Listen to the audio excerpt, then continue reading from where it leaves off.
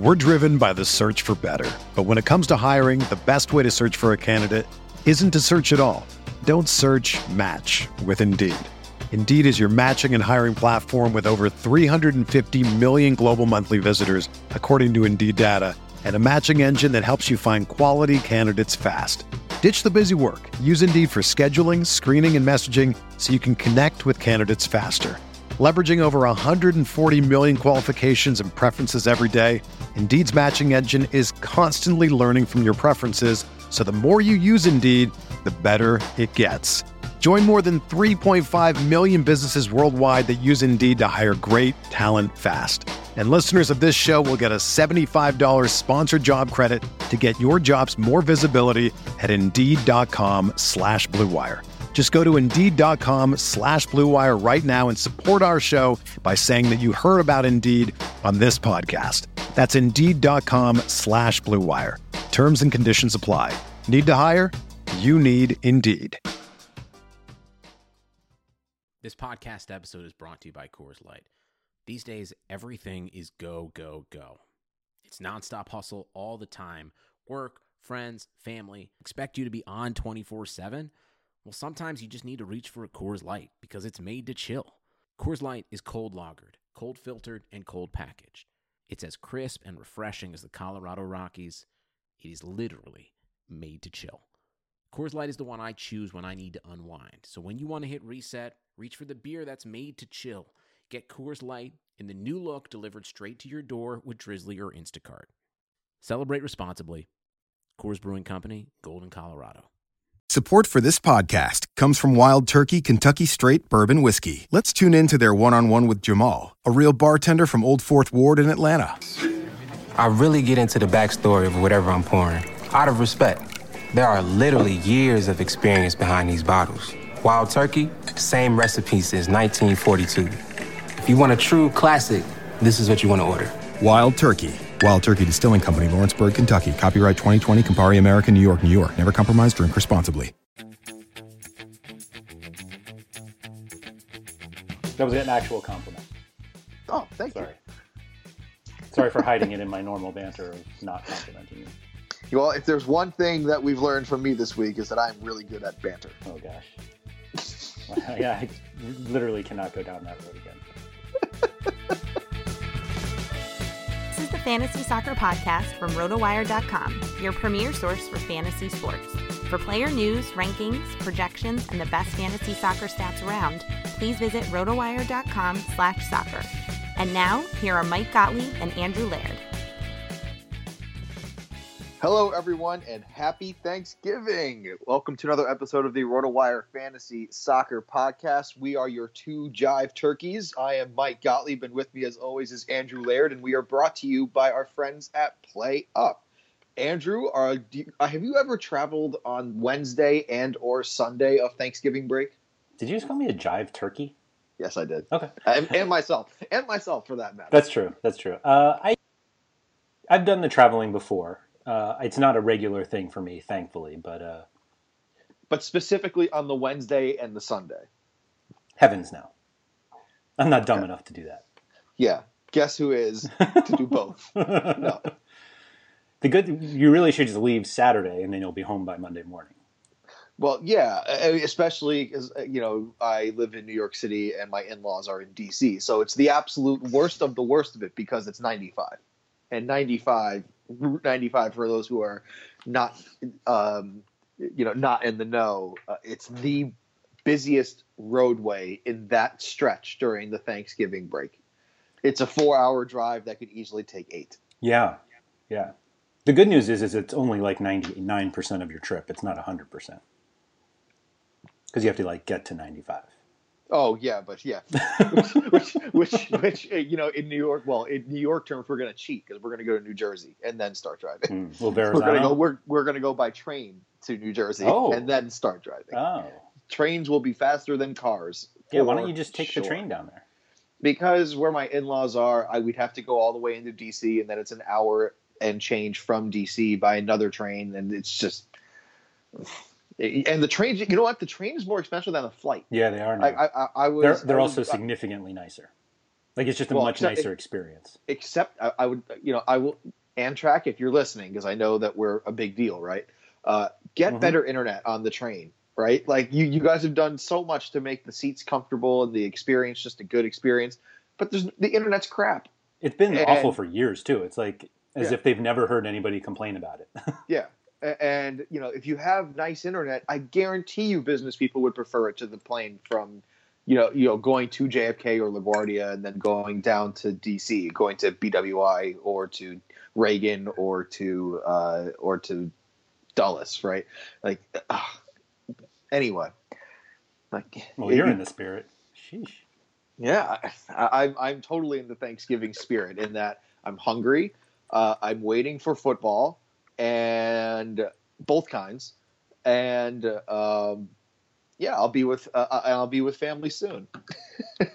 That's really it. Sounds fun. Sounds fun. Oh, but in all, I love Thanksgiving, especially because my in-laws have Southern roots, so it's Southern style food. And let me tell you, Andrew, a Southern Thanksgiving is just the best. Sounds good. It is good. Not as good as what we're going to be uncovering on Friday, Saturday, and Sunday of this weekend here.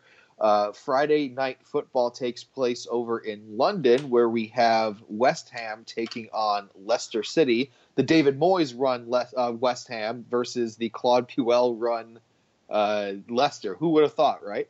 Yeah, seriously. One thing was certain in David Moyes' debut is that he really tried to keep a clean sheet against Watford. Another thing that was apparent was that they couldn't. They're not very good at that. Yeah. They're not equipped. Javier Hernandez Chicharito still out, it looks like, and that means it's Andy Carroll again. And one thing I noticed about the announcing of last week's game, West Ham versus Watford, is that they were really keying in on how frustrated Andy Carroll is getting and using his elbows. And my thought is he's just bigger. And his elbows are just at people's face height. Yeah, I think there's a little bit of that. I'll give him some credit for that, only because, when guys jump, there's plenty of elbows into chests or forearms into chests, just try to make a little space. And he is taller. I think his elbows tend to go a little higher than his shoulder, which then ends up in somebody's face. But you're right. I mean, there's a height issue there that puts him at a disadvantage in terms of where his elbow ends up. But it's not like this is a new thing. Like he should know how to control his body. No. And one thing is for sure, he won't be head and shoulders taller than Harry Maguire, who he's likely going to be facing off with in most aerial duels in this one. Yeah, that'll be a fun one. It's going to be fun. I actually think that's going to be a fun matchup to watch. Mm-hmm. And seeing if West Ham really do commit to the crossing into Andy Carroll and hope good things happen offense. Because they were. I don't even think they had an offensive game plan. The writing for before the game of last week was that the training was and the quote was continental. So as if it was an international team, which means they focus on very basic things and getting into fitness. So West Ham may be at preseason form now. Basically, is what I gather. Yeah, I mean, I'm not sure what this team looks like when they play well with Moyes. Like, it's been a while since Moyes had a team that played well. Yeah, what was frustrating to see was they were packed in so tight defensively, and the wingers were tucked in so far back that whenever they dispossessed Watford and they tried to get out, they had no outlets. It was just there was nothing there. They couldn't get it into Carroll because Britos and Kabasele and whoever was in the back was just surrounding him. And they couldn't outlet there, and they couldn't outlet through Arnautovic because he was so far pinned back. And by the way, Marko Arnautovic, good God, he can't. He was playing on the right hand side instead of his traditional left, and it just hasn't been a good go for him at West Ham, to say the least. Yeah, and the ankle injury he suffered, you would have, his wrist injury. Based on his reaction, and I didn't quite see the injury when it happened in real time, but he reacted, and I'm sure it was very painful, but I was expecting his hand to just be dismembered from his body.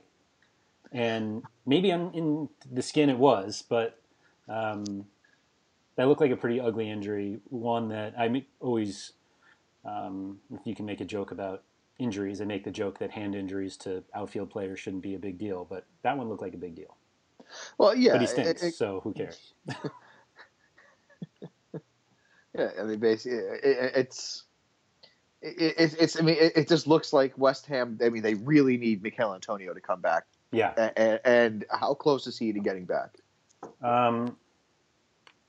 That's a good question. I don't know. I'll look it up. Yeah. And I mean, the weird thing about West Ham is that they can score. They're not consistent in it, but they can. But they're so bad defensively, and which is why we saw them kind of turn to David Moyes in order to kind of lock up defensively. But I'm just not sure how good they are to even do that. Like whether they have the pieces to do it and whether he's tactically good enough to build something that keeps them competitive. I mean, they brought him in to keep them up, which is very different than what we were expecting West Ham to be back in August. But like, how far can he really take them? Yeah, he's been awful since he got fired from United. It would be a miracle if they get the 10th, is the way that I put it. Right. And that's just when the owners look back at the season, it's going to be a real disappointment just from that statement alone. Mm-hmm. Mm-hmm. Yeah, but I think Antonio, if he trains this week, but I'd be surprised given how long he's been out. I can't imagine he starts right away. So and I'm reading he's yet to train under David Moyes. So yeah, I think that was last week, but the last update. But yeah, I mean he can't come soon enough, but he's not going to come soon. Exactly. And on the Leicester side, I'm assuming that you're willing to pay if you have any kind of slate that includes the Friday game. You would be willing to pay whatever if there's an increased price on Jamie Vardy or Riyad Mahrez for this one. I guess I wouldn't be like overly thrilled about Vardy. Mahrez, I think, has been playing a lot better lately under Puel because although I think they need to kind of define his role, they have played him both in the 10 and sent him back out wide. So I'm not quite sure what to make of them yet. And Demarai Gray is always really, really fun. So except Mark Albrighton played last week. Well, that is true, but didn't they both play? It was a weird lineup for them last week. One of them they played Gray on one side, Albrighton on the other, and then Mahrez in the middle. So and they were playing against Man City, so it didn't matter who they actually. That's true. So yeah. I mean, apparently, according to our game logs, Albrighton played in the 10, which I can't think of a worse position for Albrighton to play in other than maybe center back. He'd make a better goalkeeper than number 10. Right. Yeah, no, I'm with you. I mean, Leicester are still. I mean, I think both teams are kind of Leicester a little more advanced than West Ham, but they're still looking for their best lineup under their new manager. Yeah, I think they're close though. I think what they had. They meaning Leicester. Leicester, yeah. I think it's worth trying Vardy with Iheanacho or even Okazaki again. Like, I'm not sure Gray, Albrighton, and Mahrez all have to be on the pitch at the same time, but I'd like to see another forward just because at some point, like, how far can this constant, long ball or counter work against most teams when it's really just Vardy? I feel like the league has solved that possibility. Yep, and it was called playing three at the back. Right. And for this game, like there's not a ton to really get through here. I mean, you're not comfortable starting anyone from West Ham, and you're likely to start like your Riyad Mahrez's and your Jamie Vardy's of the world. I doubt you can find, a bunch of replacements better than them. Yeah, I have Vardy in FPL, and I'm not sure if I'm playing him yet. I actually wouldn't hesitate to play Vardy. It's just because this West Ham just cannot play defense. Like if West Ham just pack it in, I still think that Vardy could still score from his FPs because they're not good at that either. Yeah, that's possible. Like it's just this also could be like a Shinji Okazaki from 2 inches away. Mm-hmm. Mm-hmm. Anyway, yeah. I love those. I think you're more comfortable with Leicester options than West Ham options, despite West Ham being at the London Stadium. Yeah. Okay. All right. Let's go on to the Saturday slate, shall we? We start off with another team in London, Crystal Palace, facing off against Stoke here, and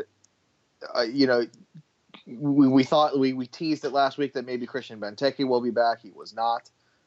Stoke just kind of like trudge along here, but I mean, Xherdan Shaqiri popped up again last week. He's been playing a little bit better as of late. Mm-hmm. And Choupo-Moting, your favorite person in the world for FPL. You're going to captain him at some point soon. I can feel it. Won't be this week. But to be honest, though, Stoke on the road, against an organized Brighton side, it's they were actually leading, and it took an Izquierdo late goal to actually get Brighton a share of the points in that one. So,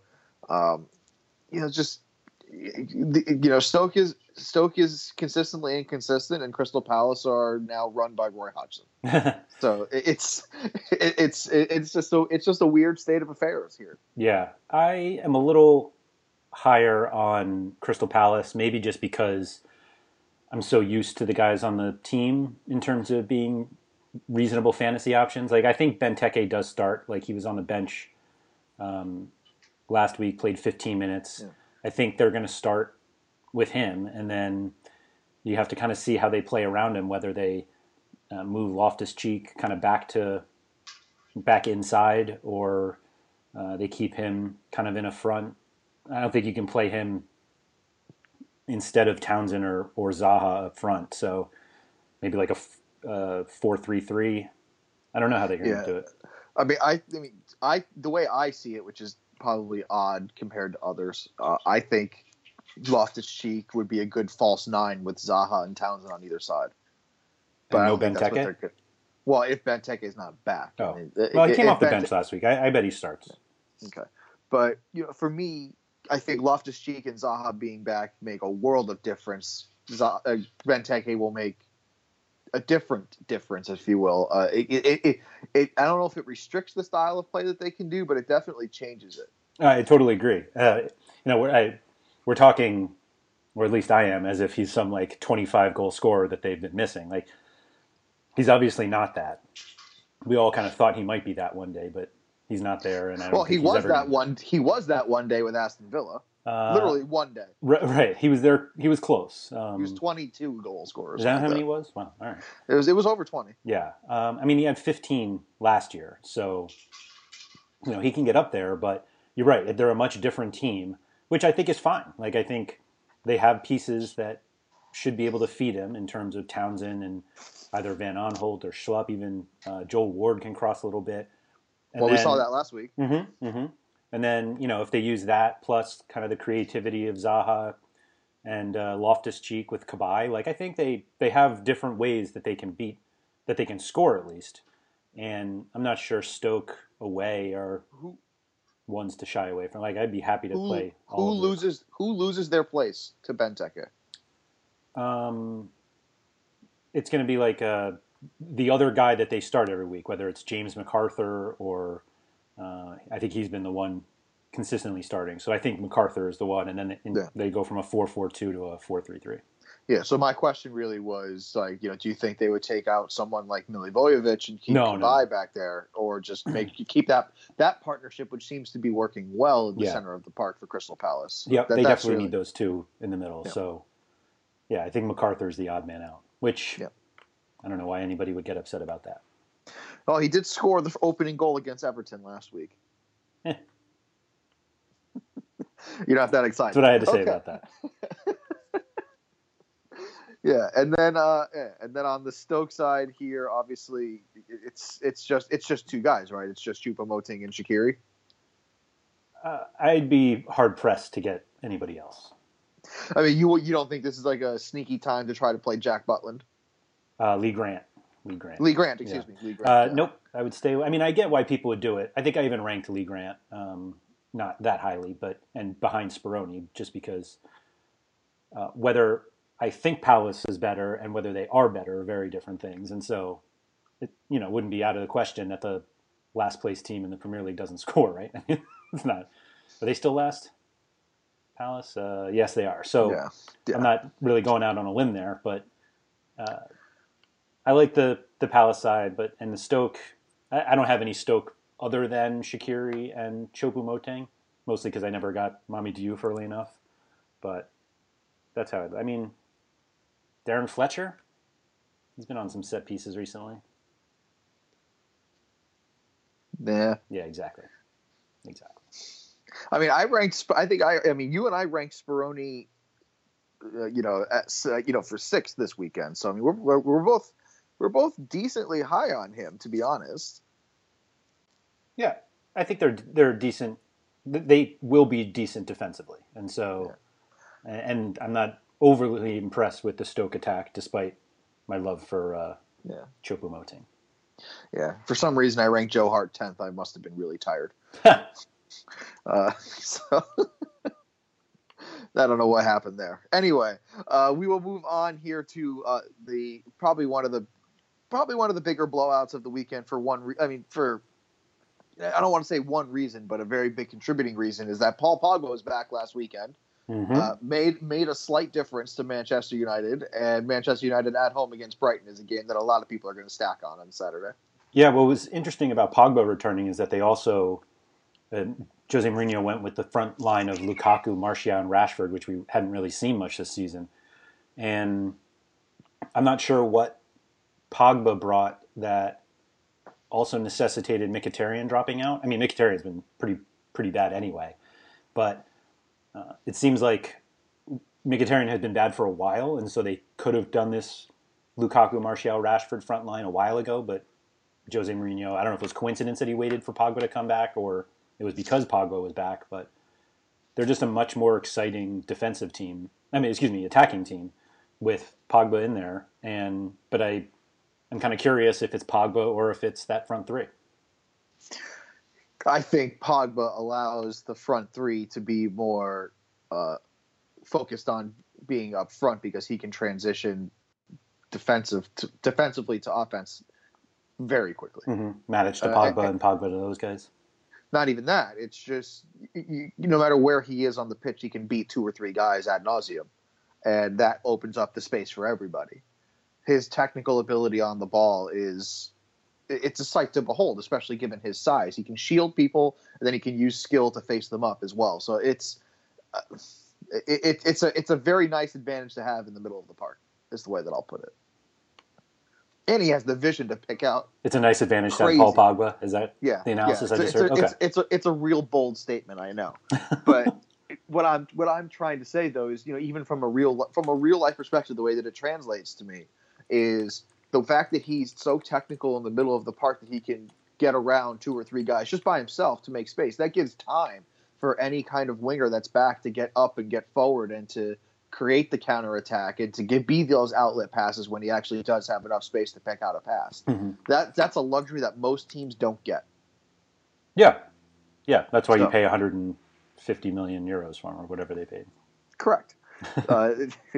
Whatever it was, just on jersey sales alone, he's been worth it. Anyway, on the Brighton side, you like nobody, correct? Correct. Brighton on the road in Manchester United. Even if you have your Anthony Knockaerts, you'll be looking to find another option. Correct. And if you start Glenn Murray, and I swear to God, if Glenn Murray scores this game, I'm going to go berserk. Sorry. I will throw a chicken bone at the television or a turkey. A turkey bone. Turkey leg. Yeah. He's infuriating. One of his goals, Anthony Knockaert literally crossed it onto his thigh because he didn't have the ability to kick it with his feet. Yeah, it almost looked like he was trying to knee it in. Yeah, he bumbled it.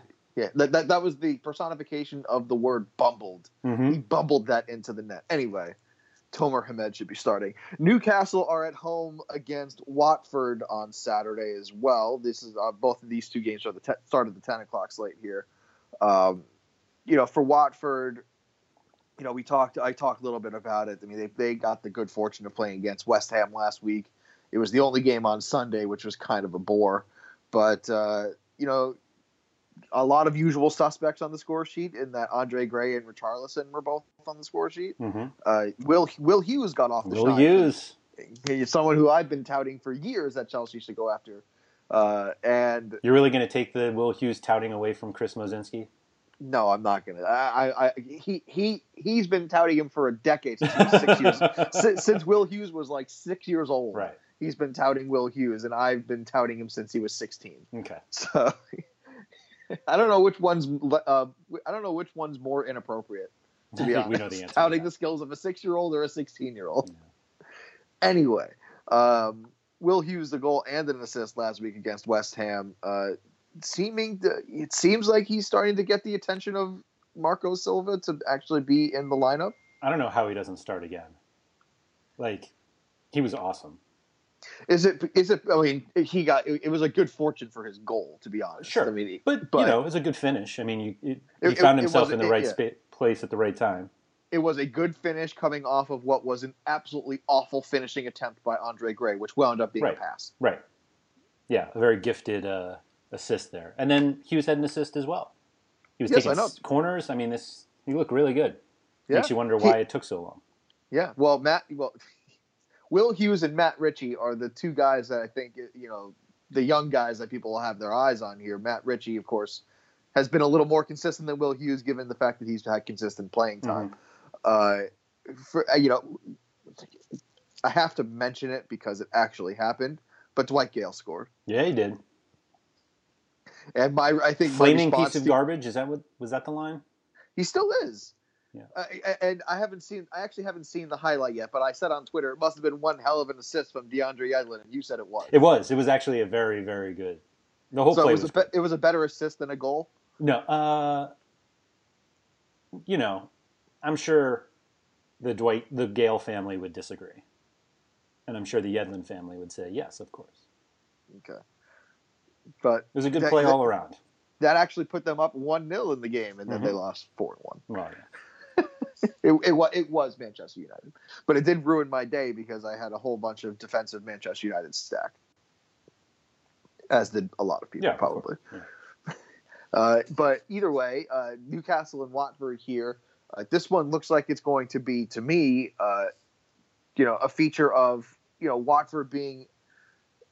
These two teams they're trying to be similar to each other, right? They're very organized. They set traps, and if you fall into one of those traps, they can counter quickly. And that's when you see the likes of Richarlison really go to work, right? And for me, Rafa Benitez is trying to get Newcastle there. I don't know if it's going to hold up all season, but I think right now they're playing well enough that I think that at home, Rafa Benitez's side actually can take this one. Yeah, I think at home that's reasonable. I mean, Watford didn't start Jose Olivas last week, and I'm not sure he definitely gets his job back. Well, Femenía walked off. Femenía got hurt, right? So we might see your boy Daryl Janmaat back. Well, you also might see Olivas, to be honest, if they really like push him on the other side. Yeah, I don't know. Yeah, I mean. Olivas on the right-hand side would be interesting because I don't know if he actually has two functioning feet. It also takes him away from the Richarlison side, so I'm not sure that helps either of them. Yeah. Either way, like I said, I mean, these two teams are pretty similar, right? It's basically they're separated by 4 points in the table, but their goal differential is almost the same. Watford's a -2 and Newcastle's a -3. So, I mean, these two teams are – I think they're pretty similar. I'd say that Watford relies a little more on Richarlison to do what he can do. And Newcastle doesn't really have a player like that, so they're a little more – I don't want to use the term clinical, but they're a little more organized around what Richie can do and to move the ball to the others that I think – and I'm not really a tactics expert at all. But it just feels like Watford's a little more dependent on, let's see if Richarlison can make the defense make a mistake, whereas Newcastle's a little more direct in what they're trying to do. Yeah, and Newcastle, they want to get set pieces, and they want to get their big guys forward, and they want to use Matt Ritchie's set piece ability. That also helps. Mm-hmm. Guys like Joe Salou are they're more dangerous on set pieces than open play is the way I'll put it. Sure. I'll take that. But and one team has Tom Cleverley, so everyone's favorite. Mm-hmm. His biggest contribution to Everton was missing that penalty against them. Okay. But yeah, but I mean, for the Watford, your fantasy options, if you have, this is not a matchup on either side that you're really worried about. Yeah, I don't know how many Watford or Newcastle defenders you have, but I do think there are goals. I have a lot of shares of Femenia, a lot of shares of them. Yeah, so you won't have them this weekend anyway. Yeah, potentially. Has he been officially ruled out yet? There's nothing official on a Wednesday. Yeah, I figured that. But yeah, it's looking like not. Yes. Okay. Another game that's looking like not is any game that West Brom is in for West Brom. They have now officially sacked Tony Pulis. We've been warning about it for a few weeks now. Looks like they want to get Sam Allardyce to replace him, which is like, why? It's just why. It's as if they've learned nothing. Do you think he would rather take that job than the Everton job? I mean, I know he already turned down the Everton job, but are either of those more appealing? Is one more appealing than the other? No, I think he wants to continue to eat meat pies. I don't think he wants either job. I don't think managing stops him from doing that. Yeah, but I bet you he has wine by the pint. He does. What do you mean? He does. Yeah, he said it. Yeah, he said it. Okay. There are pictures, or a picture at least. This game is going to be a blowout. Spurs actually weren't nearly as good as I thought they'd be in Tuesday's Champions League game at Dortmund. Not that I thought they'd roll them, but it just felt like, not that they were unprepared last week, but I think they were surprised that Arsenal were better than they expected, and so the absence of Toby Alderweireld, I think, is also one that can't really be kind of ignored, because he's just a really important part of that back three. And Eric Dyer's fine, but it not only moves Dyer out of the defensive midfield, but then puts a guy who's not as good as Alderweireld there. So I think his absence is a big one, but it's West Brom, so you and I could play center backs for Tottenham. I think they'd still get a clean sheet. Bold. That's a bold statement. Yeah. I'd have to stretch a little bit, but yeah, I think we'd have a clean sheet for the first 30 minutes and then get really tired. Yeah, we would just fall over. Yeah, we'd have, between the two of us, we'd have 1.5 working hamstrings. Right. Well, they would just give us the magic spray. Yeah, exactly. This Swansea along with Manchester United, you're going to see a lot of stacking here. Tottenham, you mean? Did you say Swansea? I meant Spurs. Sorry, Spurs along with Manchester United. I was like, wow, that's sorry. That's the hot take I've been waiting for. Yeah. Yep. Spurs, I assume we'll see everyone. It seems really like a perfect situation for them to go with kind of the lineup they went with on Tuesday, which is Kane, Son, Eriksen, and Dele Alli, to really go all out, because West Brom, who knows how they'll line up, but they've just been lining up so defensively. Matt Phillips got a start last week, which is one we haven't seen in a while. Chris Brunt can't even make the starting lineup, which is kind of surprising. So I don't know. It's a weird one. Yep, I agree. For me, it's really just if it's a Spurs player and he's playing, you play them. You're in, yeah. I'm in. I'm not. Moussa Dembele, sure, right? If you're in Taga, fine. But if you're for FPL purposes, for official game purposes, you're going to start all the dependable starters. You're not going to take them out for this game. That's for sure. Yeah, there's really not a lot of thinking that needs to be done on this matchup here. You're not going to try to get a sneaky West Brom option here. You're not going to try to sneak in Matt Phillips anywhere. Right. It's just, even with Alderweireld out, it doesn't matter. I agree. But let's go on to a game that's a little more interesting. Aforementioned Swansea. Yeah, it's time to stack the Swans. Apparently. Yeah, they round out the 10:00 slate here. They take on a Bournemouth side coming off of I believe they had a clean sheet last week, and a Callum Wilson hat-trick. Sure did. Callum Wilson hat-trick. Who knew? A complete game from Bournemouth, their first of the season. Of course, it came against Huddersfield, but it was their first complete game of the season, I felt. They look great. We all saw the Callum Wilson hat-trick coming, so that's good. Right? Well, Why did they sign Jermaine Defoe again? And Lise Mousset. Well, because they didn't know Callum Wilson would come all the way back, to be honest. I guess. Like, that's a big risk to take on Callum Wilson. That's his second major knee injury in not that long of a time. Was it his second?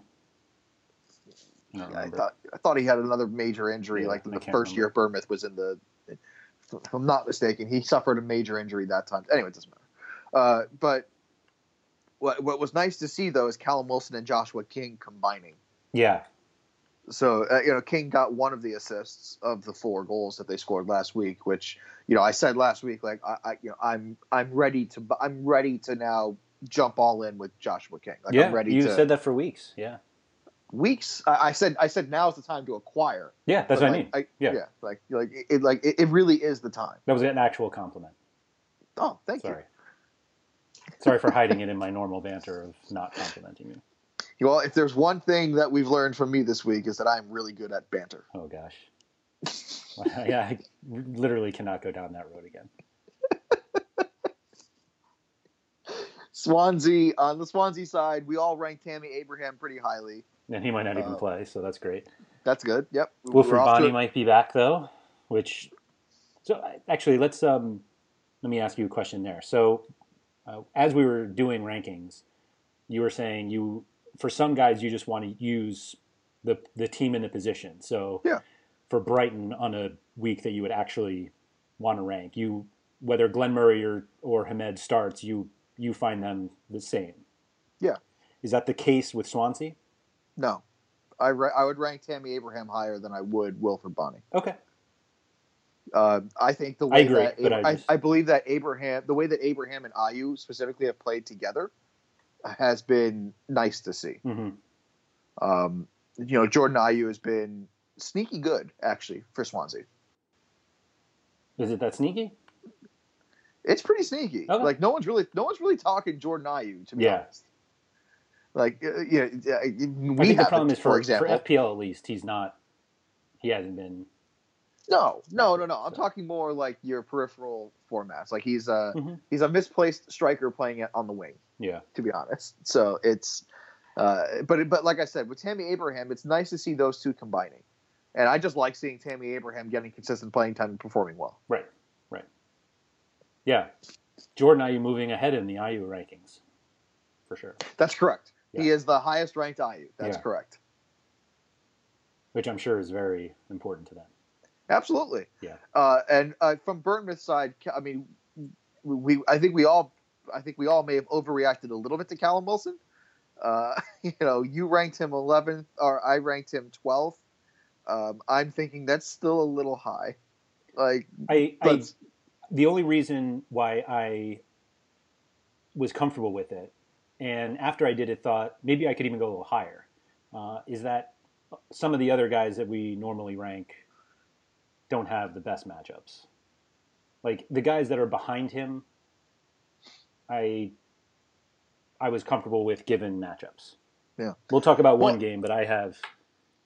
Yeah, but like I have them ahead of like Benteke, Gabbiadini, Carroll. Like those guys aren't that much better, and they're playing Swansea. I do have Abraham ahead anyway if he starts. I want to go back into Jordan Ayew just a little bit. Mm-hmm. Sorry. If I told you who has the most points between Andre Gray, Joselu, points where? Chris Wood, and Jordan Ayew, who has the most points on FPL? I would assume that Ayew has played a lot more. So I would walk into the fact that he is the highest one. Yeah. So he's not. Andre Gray has one more point than him. Okay. But that's really my point. Like Joselu, for example, who's played pretty consistently, has fewer points than Jordan Ayew on FPL. And to kind of put this all in perspective, I mean, the person who's played even less than all of them is Omar Niasse. And, Omar Niasse has 39 points and Jordan Ayew has 33. Yeah. Yeah, so but I don't even know what to make of that one. So. Yeah, it's... The one thing I wish FPL did was show starting percentages and not ownership percentages, because like guys like Jacore or Etienne Capoue last year, like they get highly owned, but I wonder how many people are actually going to set their lineups and they're like, yes, I'm going to play Omar Niasse this week instead of Tammy Abraham or whoever, what other cheap forwards people have this year. Like, do you think a lot of people are starting him? Jordan Ayew, no. No. Or Omar Niasse. Niasse. I think, yeah, I actually do. Because of how many forwards have been disappointing and how many people are just not getting anything out of their forward position, yeah, I do think people are going to start them.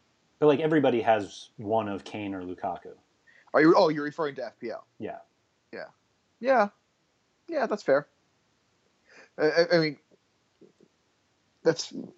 fair. That's fair. But yeah, if we're talking more like the even if you're doing like FPL draft right now, I'm pretty sure that Niasse is going to be on someone's team and starting. Yeah, all right. Is that too bold? I don't know. I don't think that's that. But I'm saying that's the range. I mean, that's the range we're talking about here with Jordan Ayew is really my point. But on the Bournemouth side, outside of Joshua King, outside of Callum Wilson, I mean, I rank Charlie Daniels because I still have a thing for Charlie Daniels. Mm-hmm. Did Simon Francis's red card get rescinded? No, it was so he's out. It was 2 yellows anyway, so yeah, you're not going to get that overturned.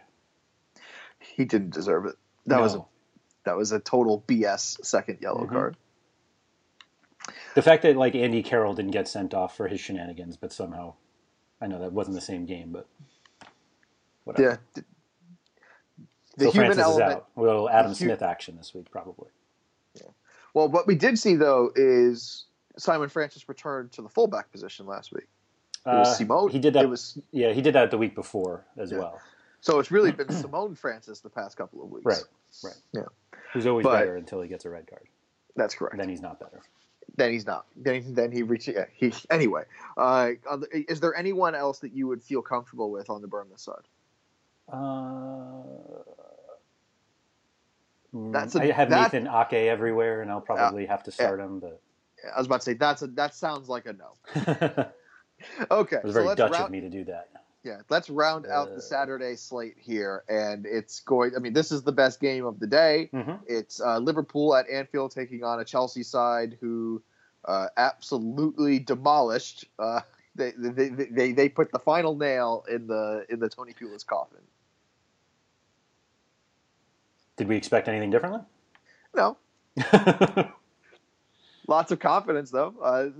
Later today, they'll take on a Karabag side out in Azerbaijan, so that's going to be a very long travel day and week. It's a lot of travel. So the one thing that we might see for Chelsea is some rotation in this one. I have some breaking news here because the lineup is out for the Karabag game. Not starting is Morata, Bakayoko, Cahill, and Christensen. We've got a Willian Pedro forward Michi? pairing. Oh, Michi's no Michi? out. Nope. Courtois, Rudiger, Azpilicueta, and David Luiz are back in. Zappacosta. Okay. Conte, Fabregas, and Pedro Willian. And Hazard, excuse me. So, some of the regulars, but not all the regulars. I wonder if with Conte is the one I'm worried about playing both games. Mm-hmm. I would worry about that too. Yeah. Do we see Danny Drinkwater in a Liverpool game? Anyway, all signs to me point to Liverpool being favored in this one. Really? I think I think maybe ever so slightly just because they're at home, but I think the gap. If Liverpool are favored, as I try to pull it up here, Liverpool are favored, but I think the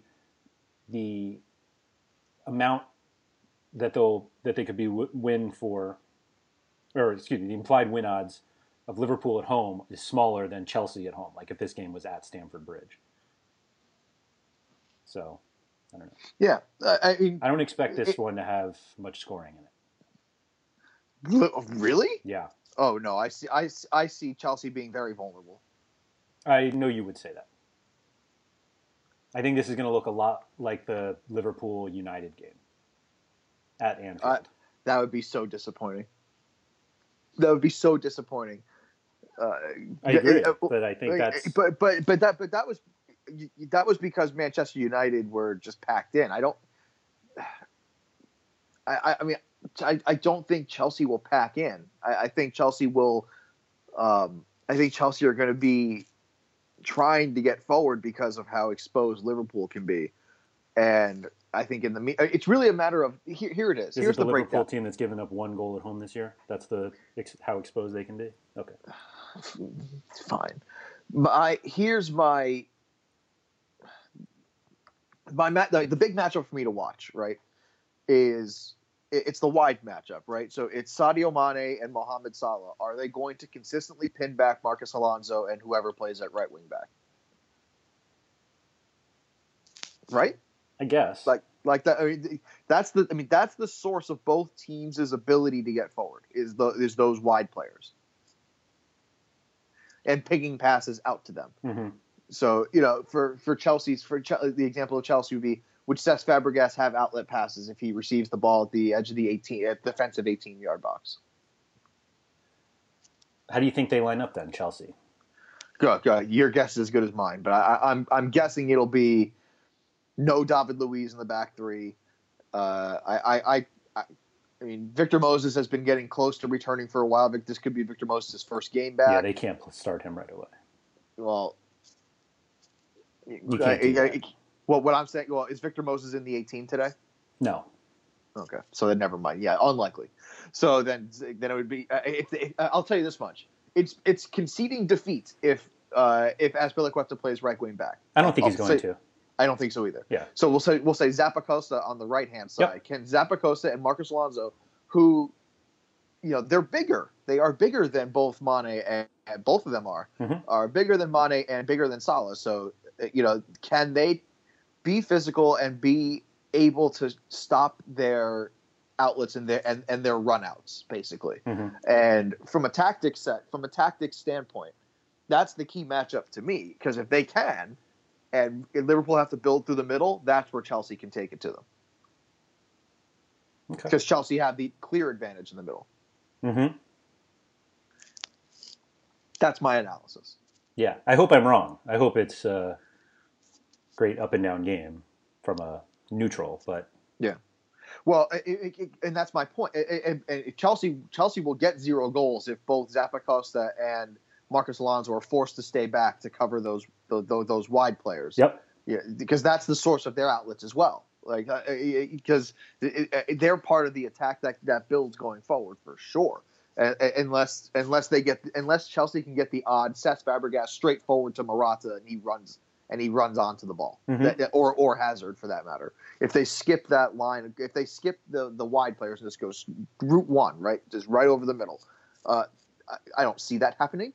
But I mean that's the key matchup to me. So if you think that neither team, both teams will negate each other, that's one way to look at it. I don't think either team has the ability to do that. Okay. I'm not saying it's going to be like 5-5 or anything. Yeah, no. I do think the draw is the right play here if you're betting. So I do think it's going to be more like a 2-2 affair. Wow, that's a lot of goals. I think there'll be goals in this one. Okay. I think it's going to be a very entertaining game. Okay. I hope so. All right. And so again, that wraps up our Saturday slate. But I know you have a couple of announcements. One for Play Up, and I believe another one for Yahoo. Yeah. First for Play Up, do you want to win prizes by following your favorite sports? Do you think you can pick a better team than the so-called pros? Then Play Up is the place for you. Play Up offers free daily fantasy sports across the Premier League, NFL, NBA, and more. All you have to do is choose a challenge, select your players while remaining under the salary cap, then watch their real-life actions help them rack up points on the live leaderboard. The better your team does, the more prize money you win, so keep entering challenges across the season to make your way up the ultimate champion leaderboard where sports fans from across the globe compete to determine who has the greatest sporting knowledge. There are always games on, and once you build up your digital wallet, you can enter Platinum Challenges, which are higher risk but offer much higher rewards. So what are you waiting for? Get to PlayUp.com for the most realistic daily fantasy experience across all your favorite sports. Let's jump into Sunday before we get to Yahoo. All right, we'll jump into the Sunday slate first. That's what we call a tease in the biz here. So on Sunday, we start off with we'll get actually, you know what? Yeah, we'll go Southampton and Everton first because it comes first chronologically. But Southampton, I kind of want to skip the analysis on them for a second because I do want to state something about Everton. Okay. When I saw the lineup that Everton put out last week, specifically that they put out two players who could run fast on the wing in Lookman and in Aaron Lennon, and then they had Gylfi Sigurdsson in the middle in his traditional role as being the guy in the middle that can just ping out passes to people that are willing runners. What do you know? Gylfi Sigurdsson looked like the old Gylfi Sigurdsson. Mm-hmm. So I'm really, really hoping that is a trend that continues. And then they also had Niasse, who's also a willing runner too in the middle. Yeah. But they put some pace in the front, which is something they've been so hesitant to do under under Koeman, and now they're finally utilizing some pace. Are we going to ignore that they gave up 2 goals in that first half? I don't care about that. That's not my problem. That's not, especially from a fantasy perspective. I've noticed 2 things from a fantasy perspective. Leighton Baines is taking corners, and they finally put a system together that Gylfi Sigurdsson can take advantage. Those are the 2 things I noticed from last week. Baines and Sigurdsson took the same number of corners. No, penalties. Oh, penalties. Excuse me. Yes. So Baines took it. Rooney wasn't there. I think that's worth mentioning at least because we don't know if Baines would continue to take them if Rooney was on the field. But yeah, they look better. But like if in August we were like, when Everton started to look good was in November when they started Omar Niasse, Mola Lookman, and Aaron Lennon. And you'd be like, oh, so they're last? Well, yeah. I'm not saying that's good for them defensively, but I don't even mean defensively, but like that's how bad it is that the reintroduction of Aaron Lennon and the start of Lookman and Niasse as their leading goal scorer. Well, I mean, I could do without Lennon. I would if Calvert-Lewin played on one side and Lookman played on the other side, that'd be great. That would be my ideal pairing because those are 2 guys who have 2 guys who know how to finish. Both of them are goal scorers, and both of them can run. Whether they can combine with Omar Niasse in the middle is another problem. But what I'm definitely saying is that is a lineup where you can get some chances created if you're looking at a Taga perspective from Gylfi Sigurdsson. That is the lineup that is that's a Sigurdsson friendly lineup. Yeah, I agree. I just wanted to point that out about Everton because they've been a barren wasteland for a while, and last week they showed, last couple of weeks actually they've showed some signs of life. Yeah, they look better. I'm still not ready to jump in on Everton. I don't really have any, but I was more than happy to let people overdraft Wayne Rooney, and the Sigurdsson thing was kind of weird at the beginning because no one knew where he was going to play. So I don't have much Everton, and I'm in no rush to get any. The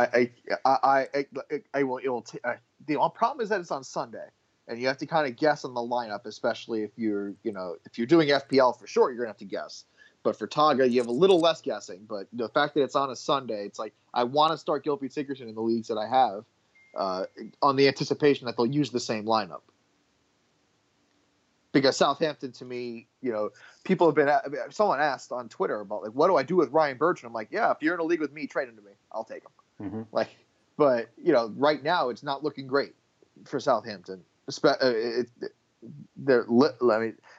Would it be fair to say that they're listless up front? Yeah.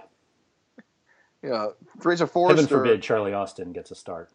Fraser Forster let up 3 goals and still scored 6 points. In Taga formats. Mm-hmm. Oh, sorry, 4 points. 4 points. There was only 5 saves, not 6. Sorry. But I mean, still, 5 saves and 3 goals allowed. Like that's a ton of opportunities from Liverpool last week. Is that surprising?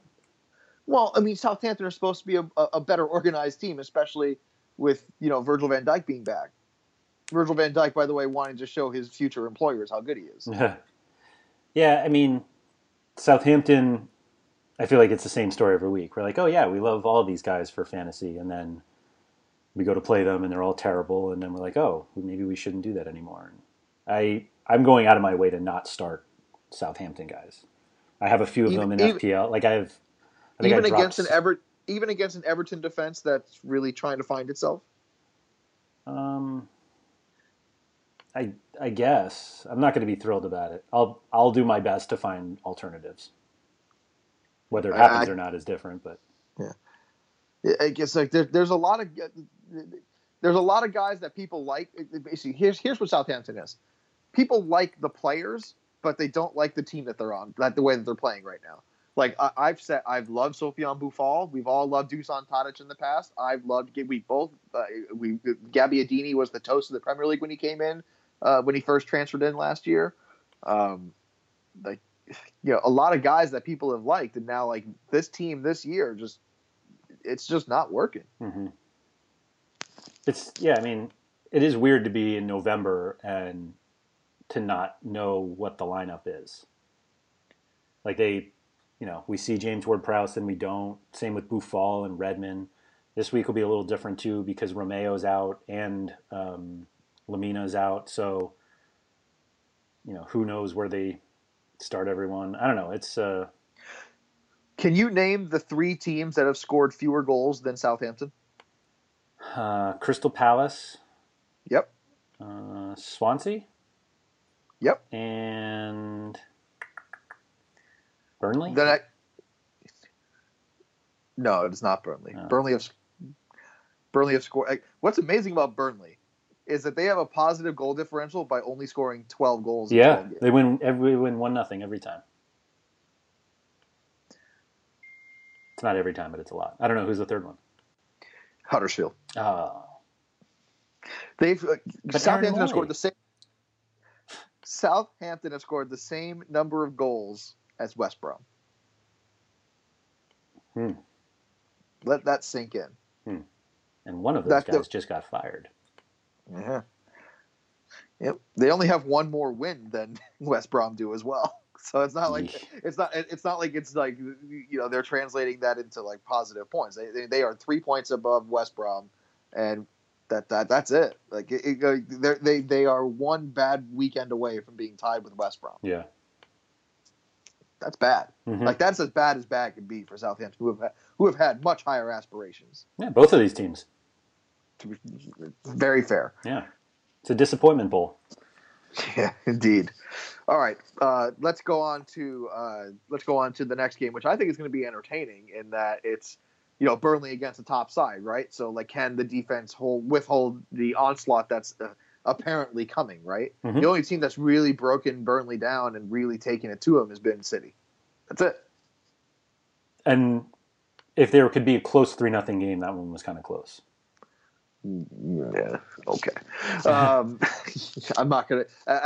I'm sure as an Arsenal fan, you're very used to trying to have moral victories, proclaim moral victories against stuff. Well, Arsenal had nothing to do with that. It was the City. It was Burnley. I was to say the act of proclaiming moral victories. Anyway, Arsenal come to town. They go to Turf Moor, and Arsenal are flying high. That's the only way I can put it. Right? When you take it to Spurs in a North London derby, and I think that scoreline was flattering, to be honest. I agree. I mean, Arsenal did. I loved what Arsenal did. Loved it. I think that's what you're going to see from now on, as long as everybody stays fit. Now, against the Burnley side, that's just as organized as Spurs is, right? Like, can you see them mustering up the same creativity 2 weekends in a row? Yes. I think Arsenal wins this one. Yeah, I do too. Yeah, I think I don't think it's going to be particularly close. Yeah. I've given Burnley a lot of credit defensively this season, and I'm willing to give it up for this week. Yeah, I'm hoping for 2-0 because I'm going to take a lot of shares of Arsenal defense, but 3-1 would not surprise me. Yeah. Yep. I agree. Okay. And I'm assuming that you like all your Arsenal options, including the defenders? Yes. Okay. And I'm not going to start a single Burnley option in this one. I don't think they'll have the ball, ever. I think that's right. Yeah. I think you're looking at like a 70-30 possession advantage for Arsenal, minimum. I mean, I think you may start looking at 75-25. That seems aggressive, but sure. Burnley don't want the ball, and Arsenal do. And Arsenal have no problem just playing, pass in the midfield when it'll be boring to watch. That's for sure. But because I don't think Arsenal are going to move forward very quickly because they're not going to have to. Right. I think that's right. Just please start Ozil, Lacazette, and Alexis. Sanchez. Yeah. Please. I think that's what will happen. Yes. They have Europa on Thursday, but they have shown time and time again they really don't care about Europa. So that's right. Okay, and one final blowout to get to here, and that's Manchester City traveling to Huddersfield. Ho-hum. 6-0. Here we go. I was going to say, how many goals is it? You start. I mean, at this point, you start Fernandinho. You'll start John Stones. You'll start anybody now. Yeah. Well, not Stones. He's out, but you know what I mean. You know the sentiment I'm trying to portray. Yeah, they rotated a little bit for Tuesday's Champions League game, so I wouldn't worry about it. Aguero started that one, so I think Jesus will start this weekend, which I think will annoy people anyway. But I liked his Hulk Hogan-like celebration. I'm sure that's not what he was channeling, but it was fun to watch. Yeah. So, yeah, there's nothing to say about this game other than there's, always the possibility that somebody gets rotated. But we've kind of seen that Leroy Sané is pretty well locked in, as is, the Otamendi and Kyle Walker and Delph and De Bruyne. And Fernandinho. So it's whether Sterling gets another start. And whether Jesus comes in for Aguero. Yeah, and no matter who it is, you're going to play all of them. Right, exactly. And on Huddersfield, Aaron Moy revenge game? I'm just kidding. Just kidding. It's only because Manchester City owned the team right. that he played on in Australia. Right. They did have to sell him, though. To Huddersfield. That's correct. They made money on that transaction. Just Aaron Moy cost more to Huddersfield. The sale of Aaron Moy to Huddersfield was more than Manchester City paid for the entire team Aaron Moy was on. Is that right? That is correct. Wow. How about that? Just a nice little nugget there. It is. And on that note, I think we should talk about another little nugget that we have going on here, which is the holiday contest we have going on. Yeah, so we, RotoWire, have teamed up with Yahoo to offer, it's kind of a hybrid between a daily contest and I don't want to call it season long because it's a 10-game week contest, It starts this weekend. It's a $5 entry and there are $2,000 in prizes. So we have the top few finishers for each game week win prizes, and then the cumulative total of the 10 game weeks winners will also cash. I think it goes down to 30 spots. First place gets $500, and the lowest game week score gets dropped from your total. So if anybody participates in the Yahoo Cups that incorporate the entire game week that they do every week, and then there's a winner at the end, it's kind of similar to that, except that we kind of focus on the main DFS slate. So Saturday's slate will be all of the Saturday matches. There's no early match this week. So that's week one, and there are 200 spots available. I think we're about a quarter of the way filling it. So get in while you can. We have an announcement on the website, so you can just go to rotowire.com/soccer and get some more details and enter. Yeah, you can follow RotoWire Soccer at RotoWire Soccer as well on the Twitter. And again, RotoWire Andrew for Andrew, at Sports by Gotti, Gotti for myself. And on that note, Andrew, we should end this episode of the RotoWire Fantasy Soccer Podcast because I got to go commute. I got to get down to Virginia. So thank you so much for everyone listening. Have a great Thanksgiving. I hope everyone has some good times with their families or the shows that they choose to spend their time with. And I hope that everybody has a great and safe weekend. We'll talk to you then, guys. And if you play the Holiday Cup with us, I hope you do 1 point less than me. Thank you very much. Thank you for listening to the RotoWire Fantasy Soccer Podcast. For more great content, visit rotowire.com/soccer.